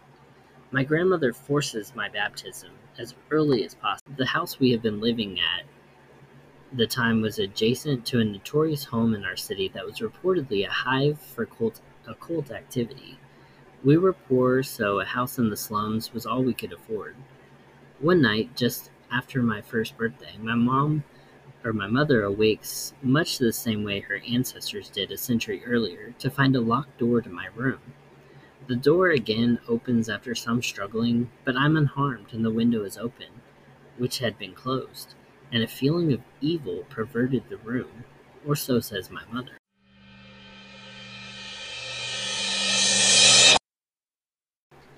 Alright, we're over on truehorrorstoriesoftexas.com, where they have a ton of articles and blog posts about different spooky characters.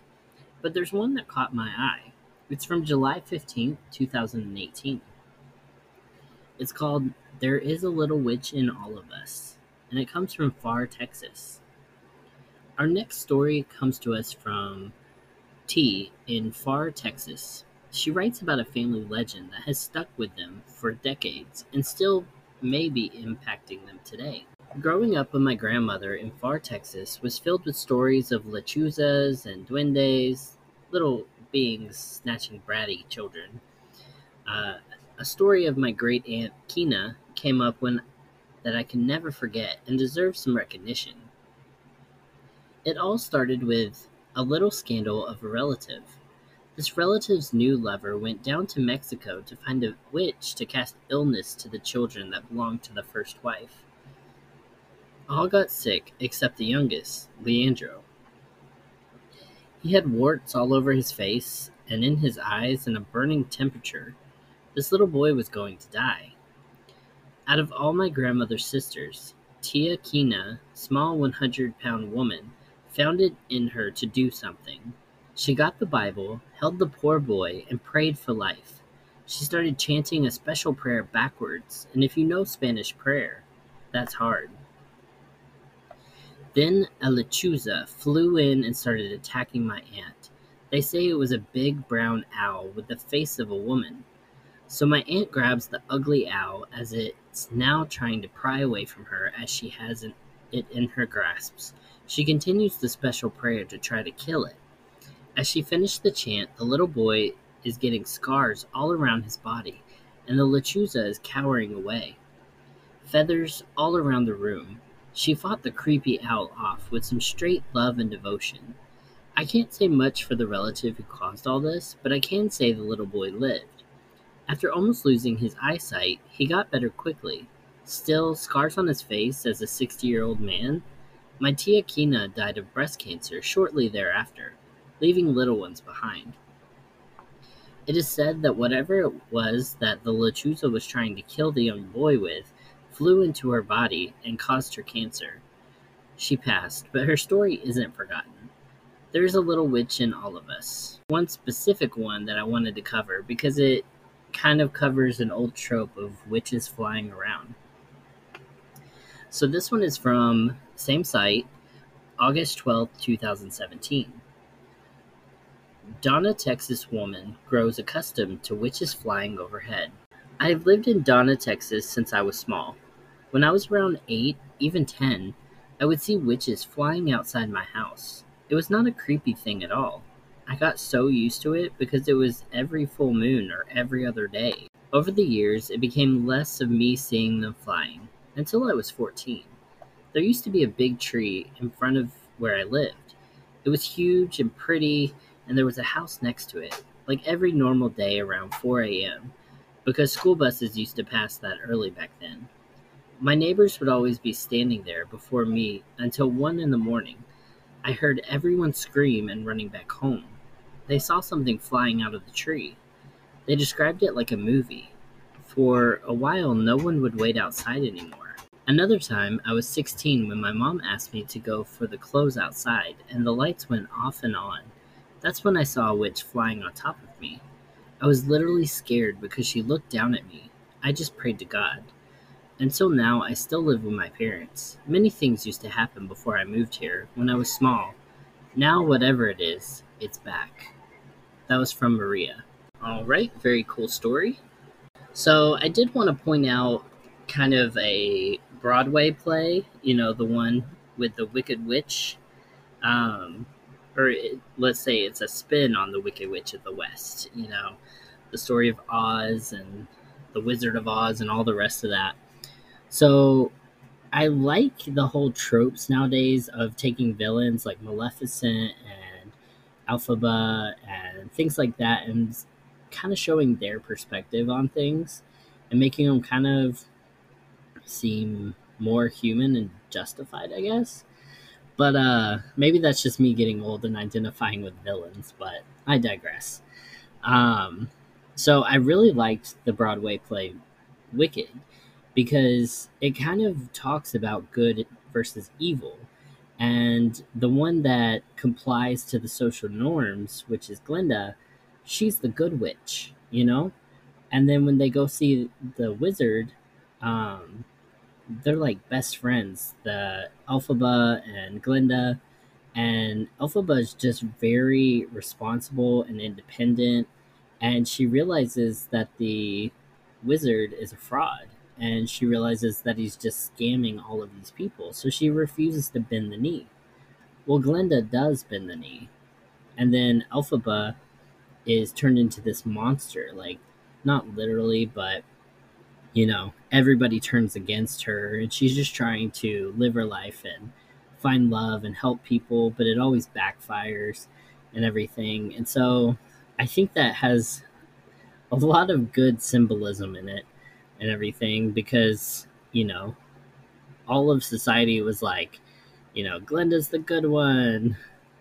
And then, the whole thing is about like Elphaba is just trying to live her life and trying to find love, and yeah, I just thought that was really cool. And I definitely recommend anybody go see Wicked because it's pretty cool. So I wanted to add this video that I found on Facebook about the founder of witchcraft.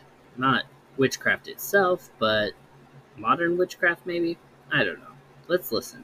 Partner of Gerald Gardner. Gerald Gardner is often called the father of modern witchcraft, and that's due to the fact that he founded Wicca.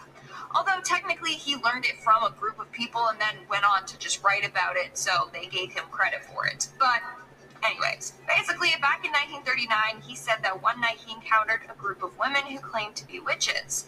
They stripped him of his clothes and put him in the middle of a ceremonial circle. The circle was lined with naked women, and they showed him their ways. From there, he learned briefly about Wicca and thought, hey, this is great, let's preserve this and make sure that everyone knows about it. In 1954, he actually created a book titled Witchcraft Today that teaches others how to embrace Wicca fully. He then went on and became obsessed with the occult. In fact, it's believed that a number of Wiccans and pagans were saved partly because of him. They could come out and be like, yeah, I'm a witch, without fear of being hanged or burned alive. To this day, he's one of the most relevant witches in history, but also one of the more controversial ones. Is from the creator Supernatural Theory. I thought it was cool that, like, sometimes it is just oral tradition that passes these things on. And so it is kind of a cool thing whenever people preserve that or write that down. So anytime you feel like somebody's sending something your way, a quick helpful little thing to visualize in your mind is, I'm a mirror. So I even asked my therapist one time because I had heard of this practice. And I said, yeah, I'm really trying to, like, this person doesn't like me, but I'm really trying to, like, I'm a mirror. It's just reflective. Like, whatever you send my way bounces back to you. And so whenever I feel that, I just say, I'm a mirror. I'm a mirror. I'm a mirror.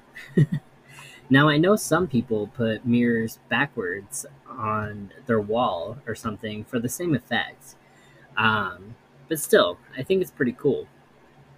She said it's just one more thing in my tool bag of coping mechanisms.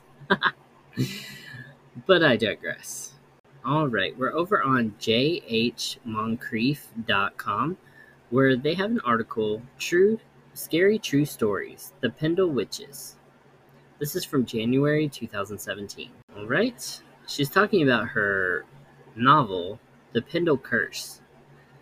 This is Catherine Cavendish, and she's explaining her novel, The Pendle Curse. In August 1612, 10 men and women were convicted in Lancaster, England, of crimes related to witchcraft and subsequently hanged on the gallows hill. They became known to the history as the Pendle Witches.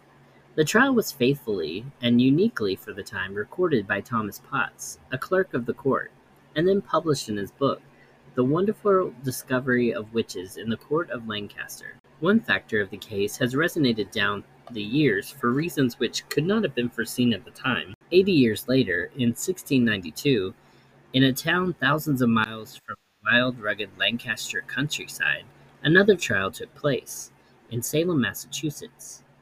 Here, between June and September, 19 men and women were carted off to be hanged at a location known as Gallows Hill. But the name of the place of their execution wasn't the only thing the two sets of trials had in common.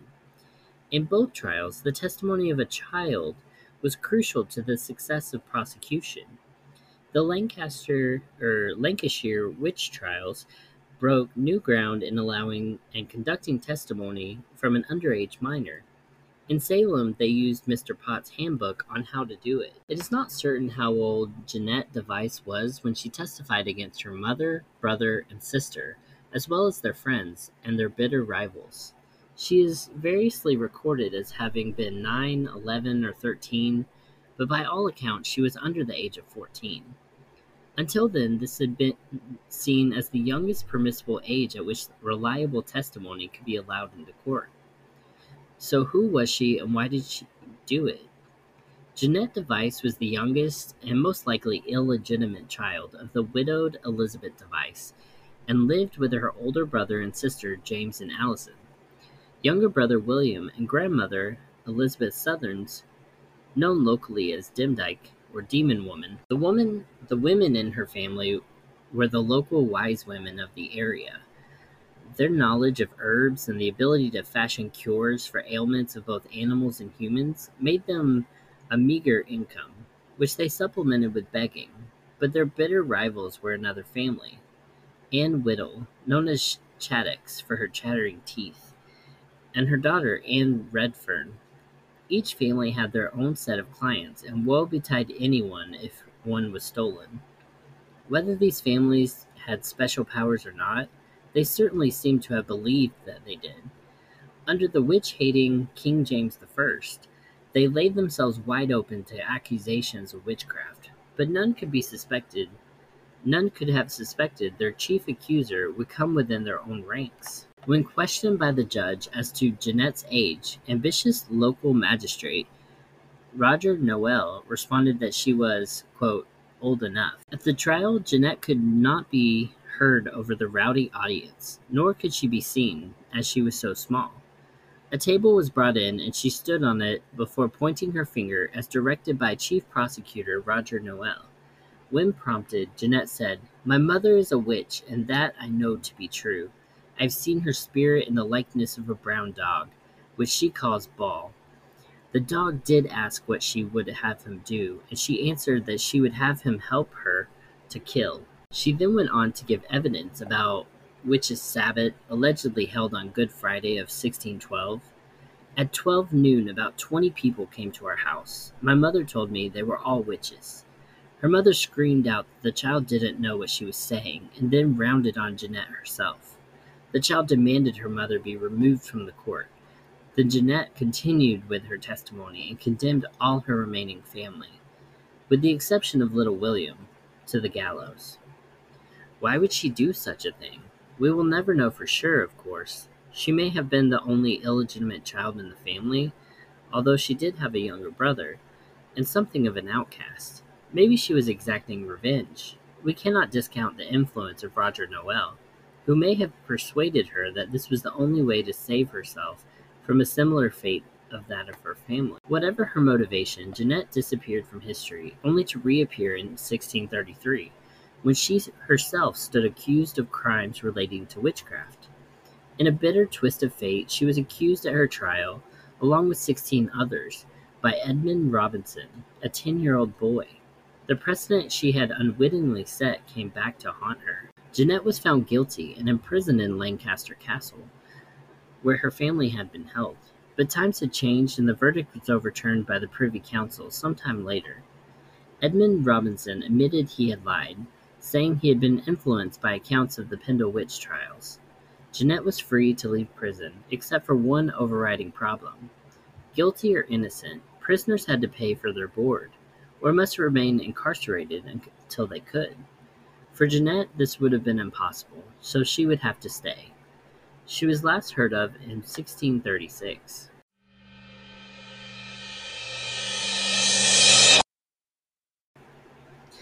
Alright, I go over to Cosmopolitan. Why am I at Cosmopolitan in a spooky episode? Well, it's because they wrote a spooky article.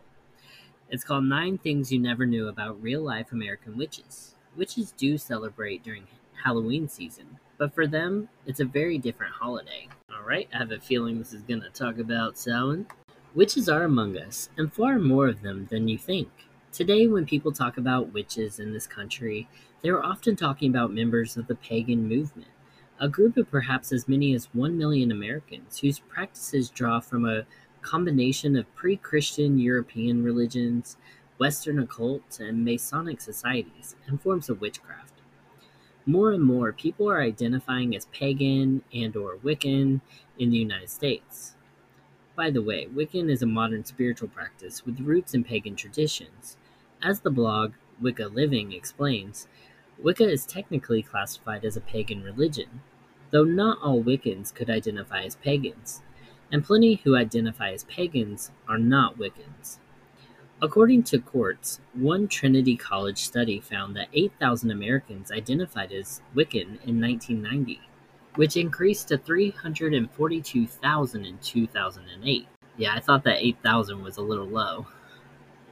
Additionally, 140,000 identified as pagan in 2001, increasing to 340,000 in 2008. In a survey published in 2019, sociologist Helen Berger found that approximately 800,000 Americans identify as Wiccan, Witches of America.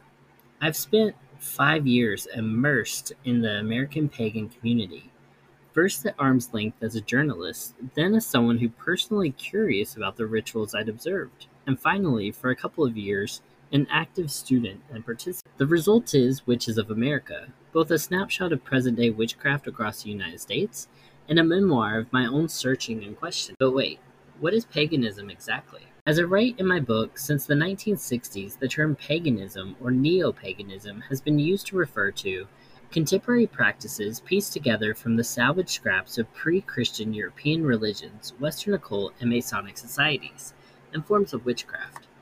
Some pagans subscribe to new religious beliefs systems invented out of whole cloth, some pagans subscribe to new religions, belief systems invented out of whole cloth. Some practice traditions that claim ancient roots but can be traced back only a few decades. Some found the goddess through second-wave feminism, eager to create a creatrix at the center of the universe. What does it mean to be a witch? There are many strains of paganism, but most share some core beliefs. They are polytheistic, meaning including multiple gods and goddesses, and nature-worshipping, and they believe that male and female forces have equal sway in the universe, and that the divine can be found all around us. Some believe in reincarnation, or an afterlife realm called Summerland, but there is no heaven or hell. Some might honor specific gods and goddesses like Athena or Isis, while others may honor a non-specific god or goddess. There isn't sin, but there is an idea of karma. Good and bad things you do will come back around, one way or another. Although traditions vary, many Wiccans and pagans follow something called the Wheel of the Year, an annual cycle of 8 seasonal festivals called Sabbats that take place on important astrological events like solstices and equinoxes. Can anyone be a witch? Yeah. Anyone who wants to be a witch can be a witch, either by joining a community or coven or by beginning a solitary practice. Wicca does not have a formal institutionalized structure, but as Berger explains, Wicca puts more emphasis on ritual and direct spiritual experience than belief. Adherents refer to themselves as practitioners, not believers. How do you become a witch? Some strains of paganism have initiation rites or structures of authority in which new practitioners will be welcomed and trained by others.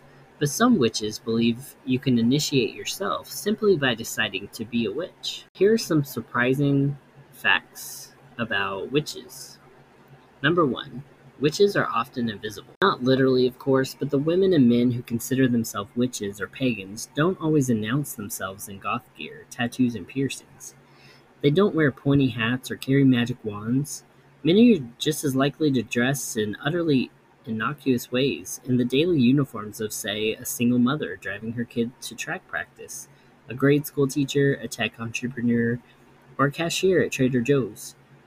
Morpheus, the pagan priestess who served as my personal entree into the witchcraft community in the Bay Area, was actually working for an environmental protection group when I first met her. She'd drive to work in a pickup, dressed in khakis and a hoodie, her hair in a long red braid. The local ranchers she consulted with had no idea that she regularly hosted rituals under the moonlight out on her property just a few miles away. Some witches choose to remain in the broom closet, as they call it, because they work for the government or with children, live in a conservative community, or are simply afraid of the word witchcraft still carries too much baggage. At the same time, since the 80s, pagans have gathered in outdoor festivals and indoor hotel conferences all around the country, sometimes in groups of a few thousand. And with the rise of the internet in the 90s, vast networks have also spread online, making it that much easier for someone craft curious in an area without a visible pagan presence to connect with a mentor in a chat room. Number 2. While Hollywood horror films have unfairly made witchcraft out to be the work of the devil, they've got plenty of details right. Pagans are not interested in worshiping the devil. Many would say the Satan of Christianity is a god they don't believe in, so that's a major strike against the Hollywood horror movie depiction of witchcraft. On the other hand, there is a certain amount of drama and flair to ritual magic that the movies have come close to getting right. Witches do gather in circles to perform rituals, sometimes outdoors, under the moon.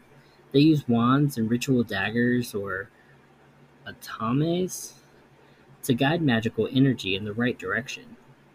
They chant, sometimes in ancient languages.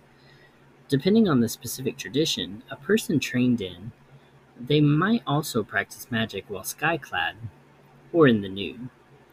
This isn't an invitation to sex, but instead a way of letting go of the mundane material world and entering a heightened state that allows for more powerful magic. Even children's entertainment like Hocus Pocus sometimes gets a few details right. The 90s Disney classic actually has a decently accurate. Number 3. Most witches follow a strict moral code. Returning to the sinister devil worship thing, the horror movie assumption that anyone who labels themselves a witch is out to harm others is false and unfair. This community follows an ethical standard that's similar to the concept of karma. The threefold law warns that any action you take will come back at you 3 times over. Or for witches of the Wiccan tradition, that's the Wiccan Rede. And it harm none, do what thou wilt. Follow your own lead, as long as you don't cause harm to anyone else. Yes, some witches perform hexes, and a personal or coven rivalry might, in a rare situation, escalate into a witch war. But this kind of behavior is frowned upon. The goal, as with many religious practices, is to bring yourself closer to spiritual enlightenment and balance, which is not much harder to achieve if you're busy creating chaos, right? I'm just gonna, for sake of brevity, read the titles of the 9 things that this article is saying. Number 4, witches often do practice in covens. Number 5, many men also call themselves witches. Number 6, the Salem witch trials had nothing to do with real-life witchcraft. Number 7, many witches are polyamorous. I didn't know that. Number 8, witches do celebrate during Halloween, but for them it's a very different holiday. Unlike many other religious groups, witches have no interest in converting you. During Halloween, our annual time of Spider-Man costumes, candy binges, and slasher films, hundreds of thousands of Americans are observing the high holiday of Samhain, pronounced Sa-win. This spooky holiday originated as a Celtic harvest festival. History.com explains, after the harvest work was complete, celebrants joined with Druid priests to light a community fire using a wheel that would cause friction and spark flames. The wheel was considered a representation of the sun and used along with prayers. Cattle were sacrificed and the participants took a flame from the communal bonfire back to their home to relight the hearth. There was a spiritual side to this ancient festival. It wasn't just a party celebrating the harvest. As Mental Floss explains, Celtic priests built huge bonfires, practiced divination rituals, and conducted rites to keep ghouls at bay. But since they didn't keep written records, many of these practices remained shrouded in mystery. For pagans, this is the time of the year from late October into early November when they say that the veil, the boundary between the living and the dead, is the thinnest, making it a special time to commune with lost loved ones or distant ancestors. All around the countries, witches hold particularly intense rituals, evoking people who have passed away and hoping to receive a message or help from the other side. Many will dance and drink and eat things the person they are remembering enjoyed, giving the dead the pleasure of living again through their own body. It's just for that one night each year. All right, very cool article. I do believe in, as I've said in other episodes, I do see a lot of spiritual things with my eyes, with my physical eyes.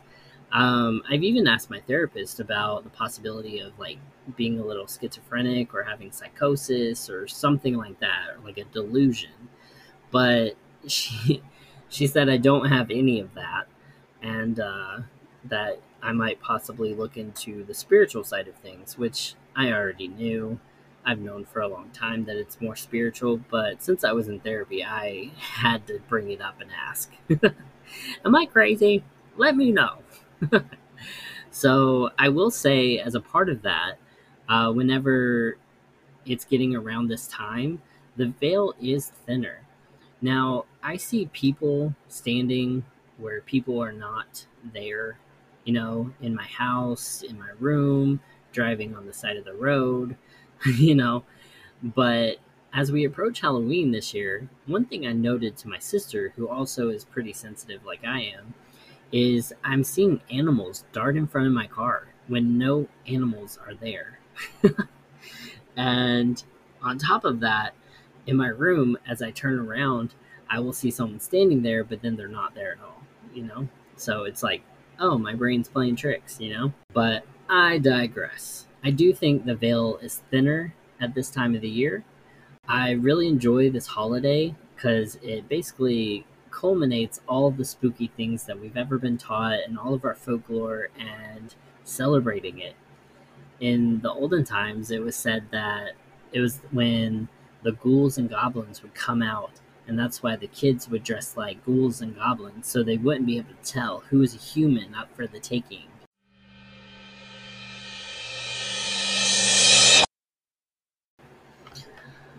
All right. Thanks for listening to today's episode of Witchy Tales Part 2. I had fun listening to all the found on social media, the ones I found throughout the internet. I just think there are so many good things to things like, witchcraft and different things. I know some people practice the religion of Wicca. I think that's really fascinating. And a lot of it is very earth-centric and wanting to, do good and accomplish good, manifesting our dreams, putting intention. It's It's almost like you're manipulating your surroundings using your intention and will. It's kind of a cool concept, but that's just how I see it. Thank you for listening to today's episode. I had fun making it. Other than that, make sure you join us on the Facebook page at PS Spooky Shiz or Paranormal Stories and Spooky Shiz on Facebook. It's a great way to connect with me and submit stories for future episodes. If you like this content, be sure to leave a comment on your Spotify or wherever it has it on what did you think of this episode. Be sure to leave me feedback. I'm always open to suggestions for new topics, so feel free to send those my way. Stay spooky, my friends. P.S. Have a safe Halloween and a blessed Samhain. This is Chappie. Stay spooky, my friends.